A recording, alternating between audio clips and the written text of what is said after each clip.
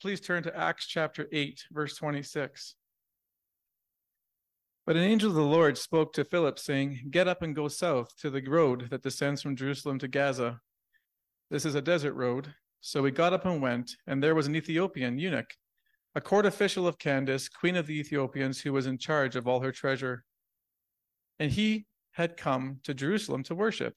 And he was returning and sitting in his chariot and was reading the prophet Isaiah. Then the Spirit said to Philip, "Go up and join this chariot." Philip ran up and heard him reading Isaiah the prophet and said, "Do you understand what you're reading?" And he said, "Well, how could I unless someone guides me?" And he invited Philip to come and sit with him. Now, the passage of scripture which he was reading was this: He was led as a sheep to slaughter, and as a lamb before his shearer is silent, so he does not open his mouth.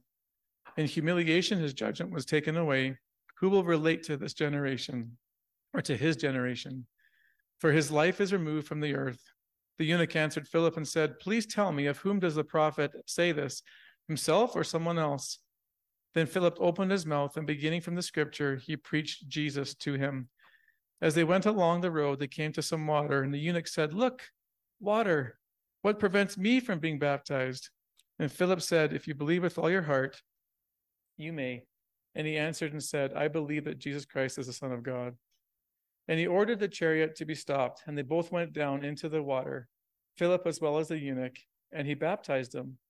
When they came up out of the water, the Spirit of the Lord snatched Philip away, and the eunuch was no longer with him, and he went on his way rejoicing.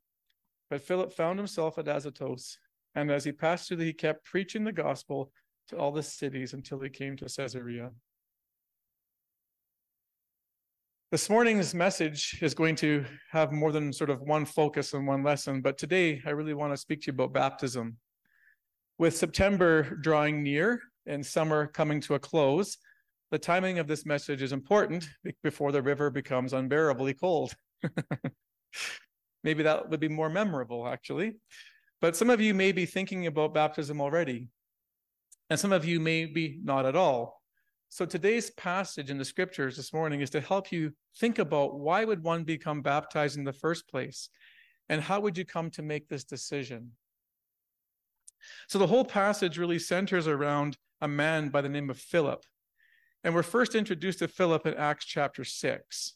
So in Acts chapter 6, the church is growing really quickly. And a crisis emerges because of all the new converts. And there's a division between two groups of widows. Well, one group of widows is being overlooked and not receiving as much food as the other group. And so the apostles recognize this is not a good thing. This is a crisis. This is not this is going to create division in the church, and we need to deal with it quickly. And so they appoint 7 men to serve in the ministry to take care of the food rationing to women. And so in chapter 6, verse 3, it says that these men had to be of good reputation, full of the Holy Spirit, and full of wisdom. Now, Philip, I should say, is one of the first men chosen. And it's important, I think, to notice that the first role he had in the church was not one of evangelism. His first role was one of service, just one of waiting on tables. And so we see Philip again later in Acts chapter 8 and verse 4. And persecution has hit the church in Jerusalem, and the Christians are forced to flee Jerusalem because of what Paul is doing. Saul back then, but Paul as we know him. And so it's crazy because he's throwing people in prison and creating havoc. And so they flee. And so this is really important to what happens to Philip next. Let's read verses 4 through 8 together to see what happens to Philip as he leaves from his job of waiting tables and where he goes. It says in verse 4, "Therefore those who had been scattered went down preaching the word. Philip went down to the city of Samaria and began proclaiming Christ to them. The crowds with one accord were giving attention to what was said by Philip, as they had heard and saw the signs which he was performing. For in the case of many who had unclean spirits, they were coming out of them shouting with a loud voice, and many who had been paralyzed and lame were being healed. So there was much rejoicing in the city." This would have been an event that all Christians would have loved to have been part of due to the nature of the incredible effect the gospel message was having. We call this type of thing in our context a revival. A revival broke out in Samaria, and people were being freed of demons. They were being healed of all their sicknesses, and the people were responding to the message of Jesus. And what's amazing is Philip now moves from waiting tables to now being the chief evangelist in their area. And there would have been multiple people that would have fled to Samaria. He wouldn't have been the only one. And here he is taking a lead and preaching the gospel, and God's using him mightily. So what's really, I think, important already, we see Philip as a man who basically started off obeying God in maybe what you'd call sort of like not sort of flashy ministries. He's just serving waiting tables, making sure widows have food. And next thing you know, just out of simple obedience to the very thing that God had put in his midst, now God is using him to a whole new level in a different way. And so the Lord's now going to use Philip again in verse 26. So let's read this. And the angel of the Lord spoke to Philip, saying, "Get up and go south to the road that descends from Jerusalem to Gaza." If you just look on the PowerPoint here, you can see that Philip was in Samaria in the north, and he's asked to go on a desert road that goes from Jerusalem to Gaza. Now, that's about a 60-kilometer journey from Samaria to Jerusalem. Now, this was no easy task. There's no planes or trains or Uber in those days. And so this journey would be likely on foot. And so he had to get there before he could even get to the desert road of which the Spirit had called him to. To further the difficulty, we see no evidence of a traveling companion. This is a solo journey that the Lord has called Philip to go on. But even more significant, notice that the Spirit is very sparse on the details. He doesn't even know why he's going to that road. And he doesn't know even what to look for or who to look for. Think of this. His only instruction is get up and go south to the road that descends from Jerusalem to Gaza. That's it. No further details as to anything else. Nothing about his security, how many days he's to walk up and down this road, nothing. And this is a really, really, I think, important observation to make, because the Bible doesn't even record what Philip was thinking. But I can tell you what I'd be thinking if I was Philip. This is my personality coming out to you now. Lord, big question number one. Why on earth would you ask me to leave Samaria? Have you seen what's going on there? This is what we live for as Christians, revival, people being freed of all demonic activity, people coming to Christ, healings, people getting, just totally leaving their old culture and their old religions behind and coming to know Jesus. Why in the world would you ask me to leave such an amazing time in history? Why, Lord? Second thing I'd be asking is, why aren't you giving me more details? I kind of would like to have more assurance, Lord, as to what this calling's about. I mean, what am I going there for? Who am I looking for, if anyone? If so, how will I even know who I'm looking for? How long do you want me to be there for? Will I be safe on my journey getting there? I could obey you, Lord, if you would give me a lot more details and reassure me. These are the kind of questions I would ask. And truthfully, they're the kind of questions that would delay me in obeying the Lord. Thankfully, Philip was not like me at times. Look at verse 26. Actually, verse 27. After he's called, it says, so he got up and went. He got up and went. No questions. No questions.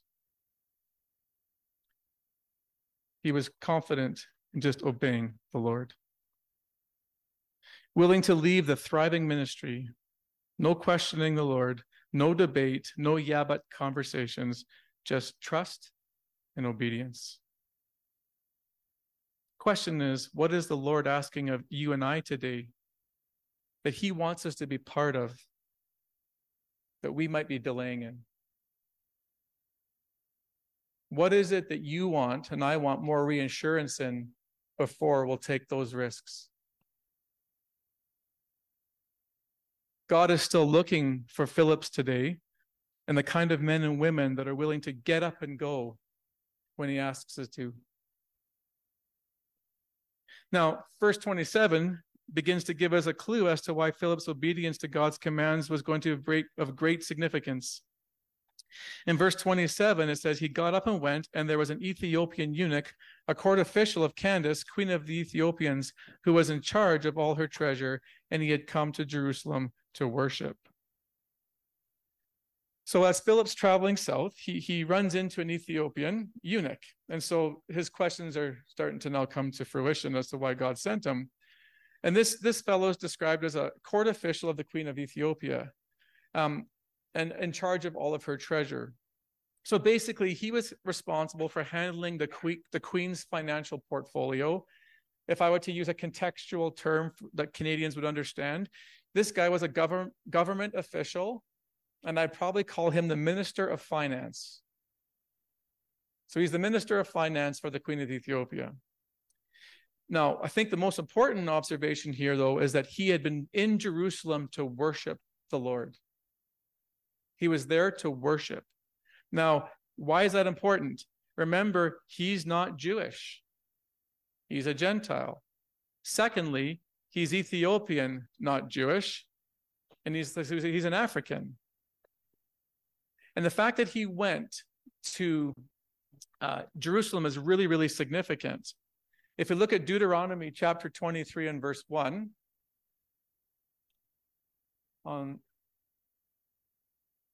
it says this regarding eunuchs. No one who's been emasculated by crushing or cutting may enter the assembly of the Lord.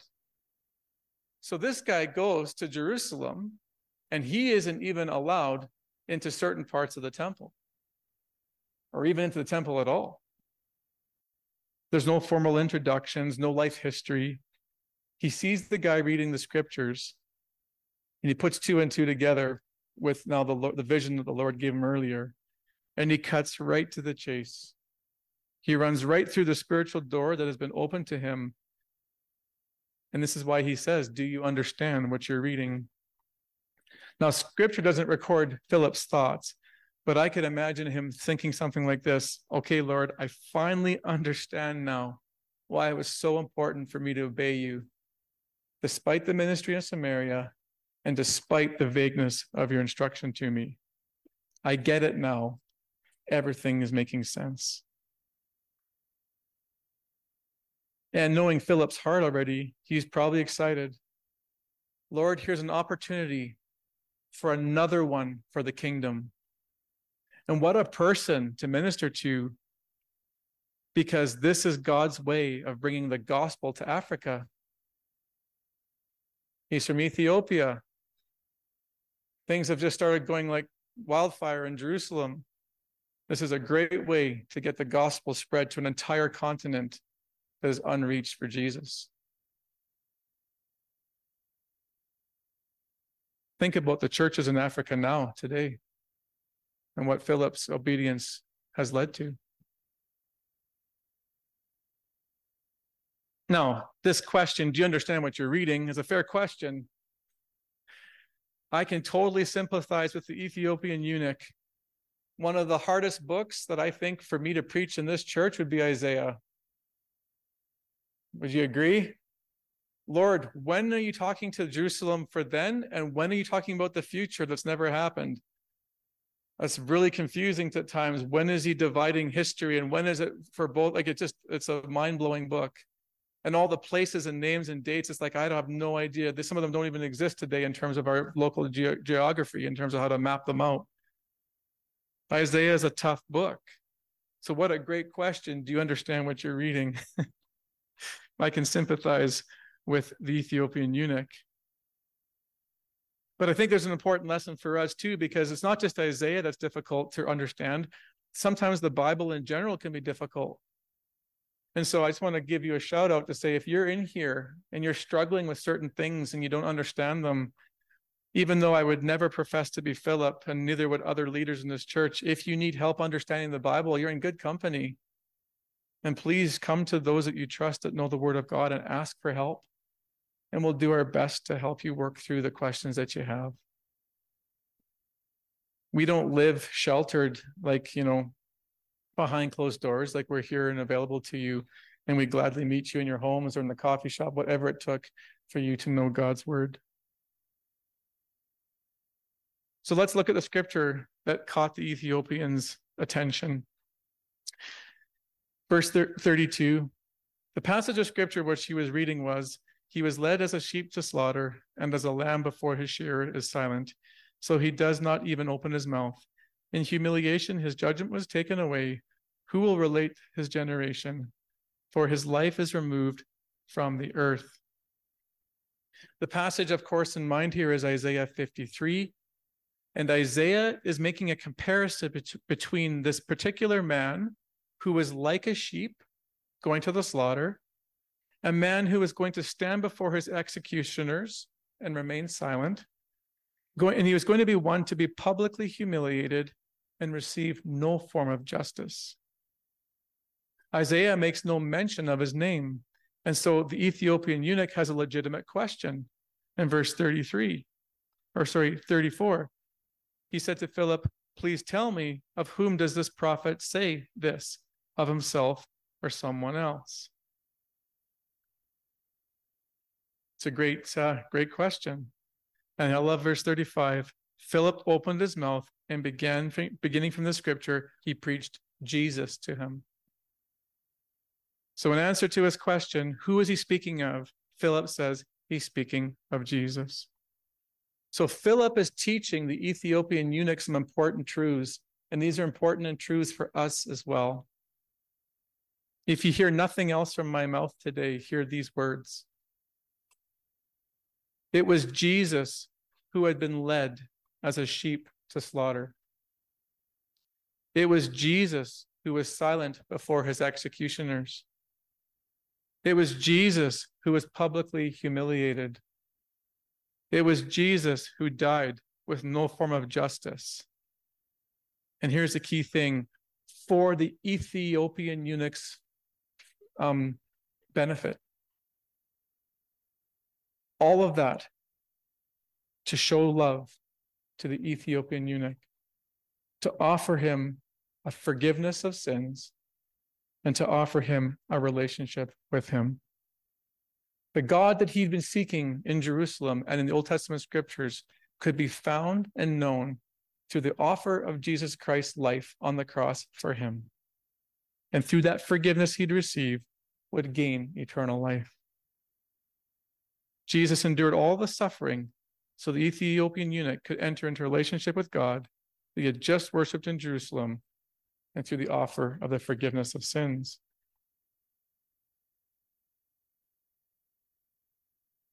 So how did the eunuch respond? This is a really fascinating verse. Verse 36. As they went along the road, they came to some water, and the eunuch said, look, water, what prevents me from being baptized? And Philip said, if you believe with all your heart, you may. And he answered and said, I believe that Jesus Christ is the Son of God. And he ordered the chariot to stop, and they both went down into the water, Philip as well as the eunuch, and he baptized him. We learn something of really important significance here. The fact that Luke records in verse 36 that after Philip preached Jesus, and the eunuch's immediate response was, look, water, shows you that part of preaching Jesus included the command to be baptized. Right? He preached Jesus to him. So what would you think he preached? Everything I just said about substitutionary atonement, forgiveness of sins, all that stuff, right? He said, look, water. He obviously included in his message as a symbol now of the forgiveness of sins you've received in Christ. Now you are to be baptized as a response to that grace shown you. This is a really great text for that. A really, really important observation. So Philip's preaching of Jesus included the need to be baptized as a follower of Jesus. And this is a lesson that's really important for us as a church as well. When we present the gospel, we should do a better job in the presentation of when people want to receive Jesus, as making baptism as part of our leading people to the Lord. And I can attest to one who's failed to do that. I've also attested to the one I failed to make it more immediate. How long was the time between receiving Christ and entering into the water? 6 months? A year? A minute? Maybe we should be just taking some cues from Philip as to how the early church moved in salvation and what that immediate response looked like. Now, where did Philip get the idea from? I love this because Philip's not an apostle. His first ministry is to wait tables, right? His first job is to wait tables. He's actually not an apostle. So where does he get it? Well, this is amazing. Did you know, actually, I learned something like a couple of years ago when Laurel, when we went to Jerusalem, I learned something new that I never knew before. I used to think that baptism was something unique to Christianity. It wasn't. It was unique to the Jewish faith, period. Christians then adopted the practice of baptism and changed its meaning. So let's look at these PowerPoints. Go back one. So this is the southern steps of the temple in Jerusalem. It's hard to get an idea of how big this is, and that's only a portion of it. It's massive, just massive. In those steps are contained something called mikvahs. A mikvah is carved into those steps, and there's multiple mikvahs there. Now, the Jews would purify themselves in these before several activities or after certain events that made them unclean. So they would ceremonially and ritualistically bathe in those mikvahs outside the temple steps whenever they thought they were unclean. Conversion to Judaism, if you want to become like a Gentile that want to become a Jew and follow the Mosaic law, you would be required to be submerged in those mikvahs as a sign that you are being ritually purified as a Gentile to enter the Jewish faith. This is all part of Jewish culture. John the Baptist comes along as a prophet. He extends that, moves it from the steps of Jerusalem and moves it into the Jordan River and says, there's going to be one who's coming that's going to take away the sins of the world, the Messiah. Fast forward to Jesus' death and resurrection and look at Matthew 28 and verse 19. He's resurrected and he goes to the disciples and says, go therefore and make disciples of all the nations, baptizing them in the name of the Father, Son, and the Holy Spirit. And so we have this movement forward from the temple steps to the Jordan River. And then now Christians are doing this widely based on Jesus' command. And now I love what Peter does with this. Peter's heard the instruction, and look at chapter 2 and verse 37 with me in Acts. Chapter 2, 37. He's preaching the gospel, and the Jews are convicted of the crucifying of Jesus.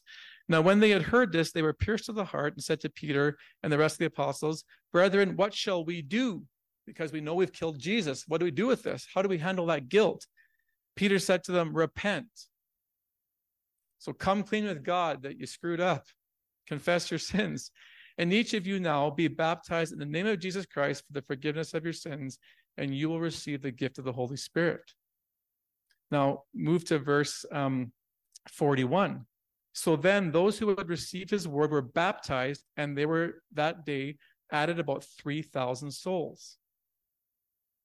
Now, here's what's really important. I struggled for years to go, where in the world did they baptize 3,000 people when they're in the temple area, which is on a hill in dry land?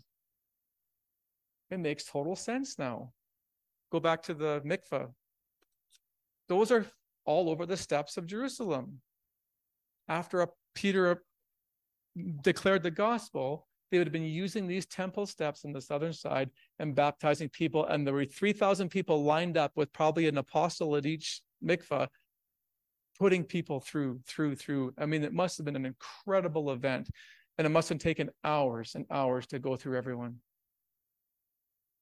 Isn't that cool? It's exciting. Archaeology helps us understand what the scriptures would have looked like in those days. So again, Philip's not an apostle, but he's trained by them. And so part of the message to carry on Jesus' command is to be baptized. Now, it's not a means by which we are forgiven. Baptism is not the means by which you are forgiven. If you have any worry about that or any contestant about that, you go to Acts chapter 15. Acts chapter 15 is the Jerusalem Council, and they say, what must we do to be saved?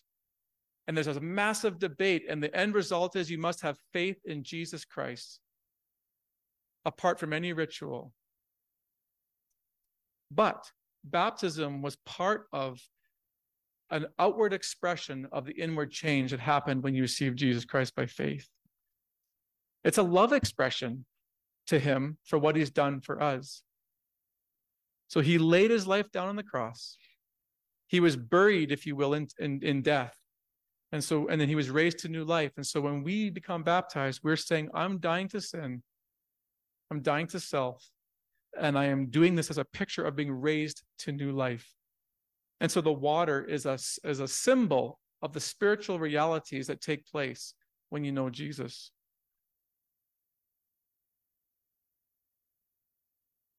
I want to leave you with one passage. And if we can fast forward to it, here, Acts 19. I think there's actually a case, I shouldn't say I think, I'm convinced there's actually a biblical case for when there are times that one may consider rebaptism. When one might consider rebaptism. Let's look at this credible passage in Acts chapter 19. While Apollos was in Corinth, Paul traveled through the interior regions until he reached Ephesus on the coast, where he found several believers. That's a key word, several believers. Did you receive the Holy Spirit when you believed? He asked them. No, they replied. We haven't even heard that there's a Holy Spirit. Then what baptism did you experience? He asked. And they replied, the baptism of John. And Paul said, well, John's baptism called for repentance from sin. But John himself told the people to believe in the one who would come later, meaning Jesus. As soon as they heard this, they were baptized in the name of the Lord Jesus. Then when Paul laid his hands on them, the Holy Spirit came upon them, and they spoke in other tongues and prophesied. There were all about 12 men in all.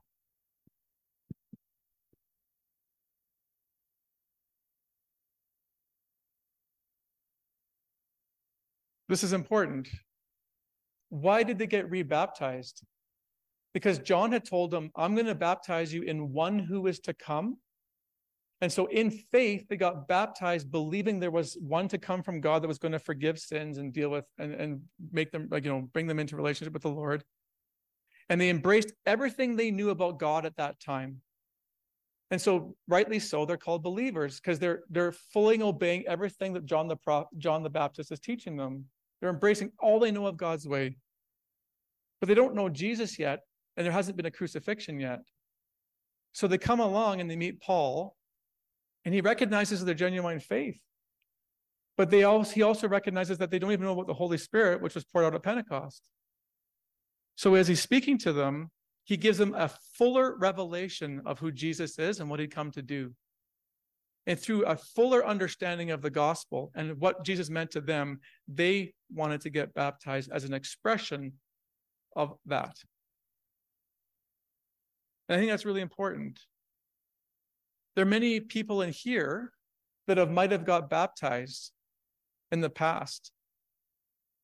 And you might have done it, I speak probably to people who are baptized really young, who kind of always grew up in the Christian church.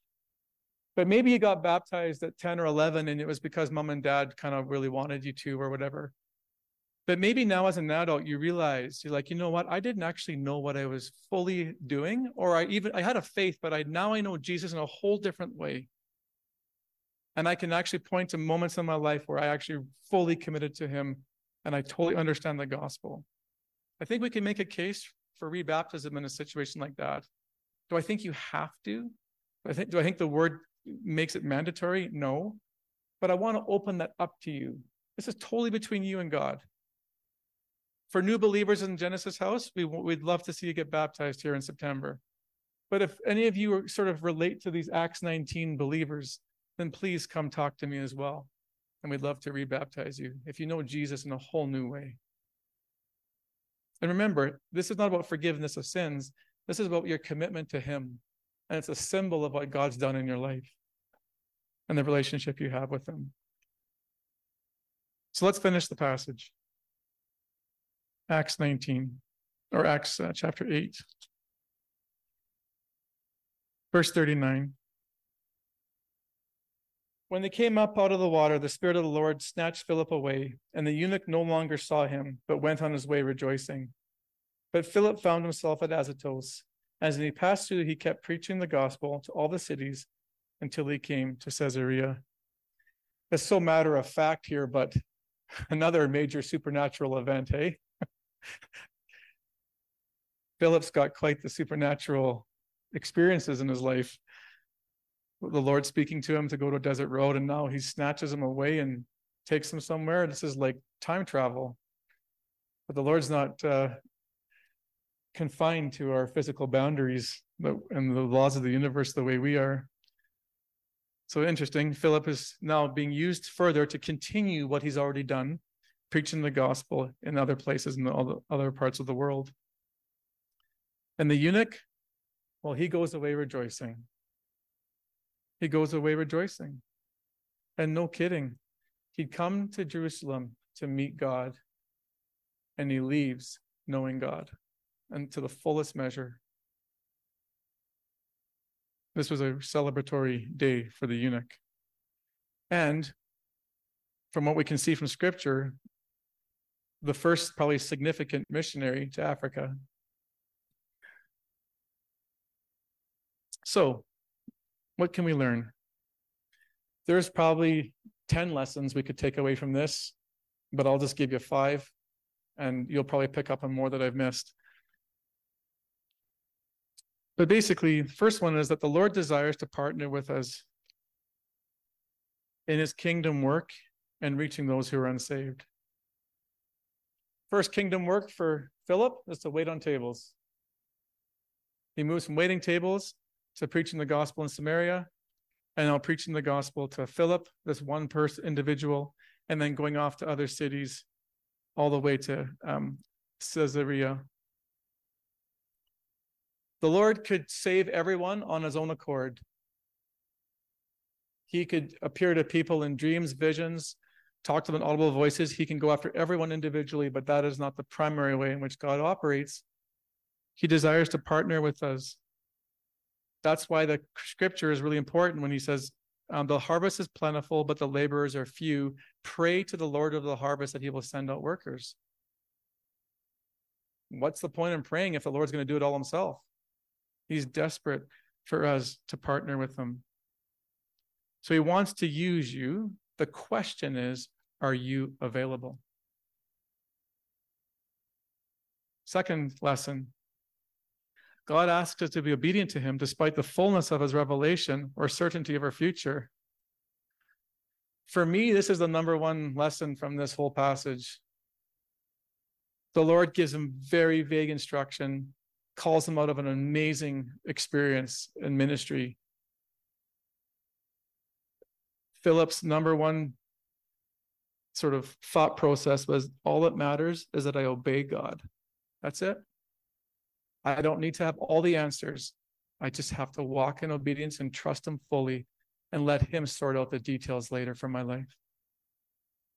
If Philip hadn't gone, the Ethiopian eunuch would not have been saved that particular day, and the gospel would not have gone to Africa at that moment in history. You talk about a game changer. It's really important. So here's a question for us. Who does God have on your radar?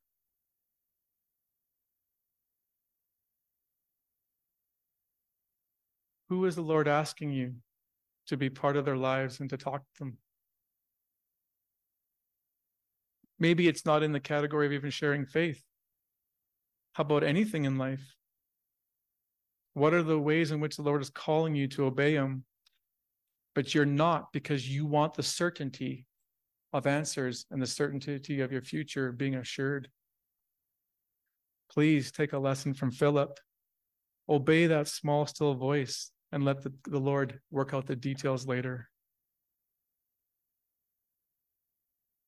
Father, we give you thanks for the life of Philip and just this amazing text. I mean, there's just so much in here. And Lord, I'm sure if Philip was to teach this, or it would be taught with much more clarity and way more observations and life-changing applications, Lord. But this is, we're still grateful for what was said and the way you brought things to light, Lord.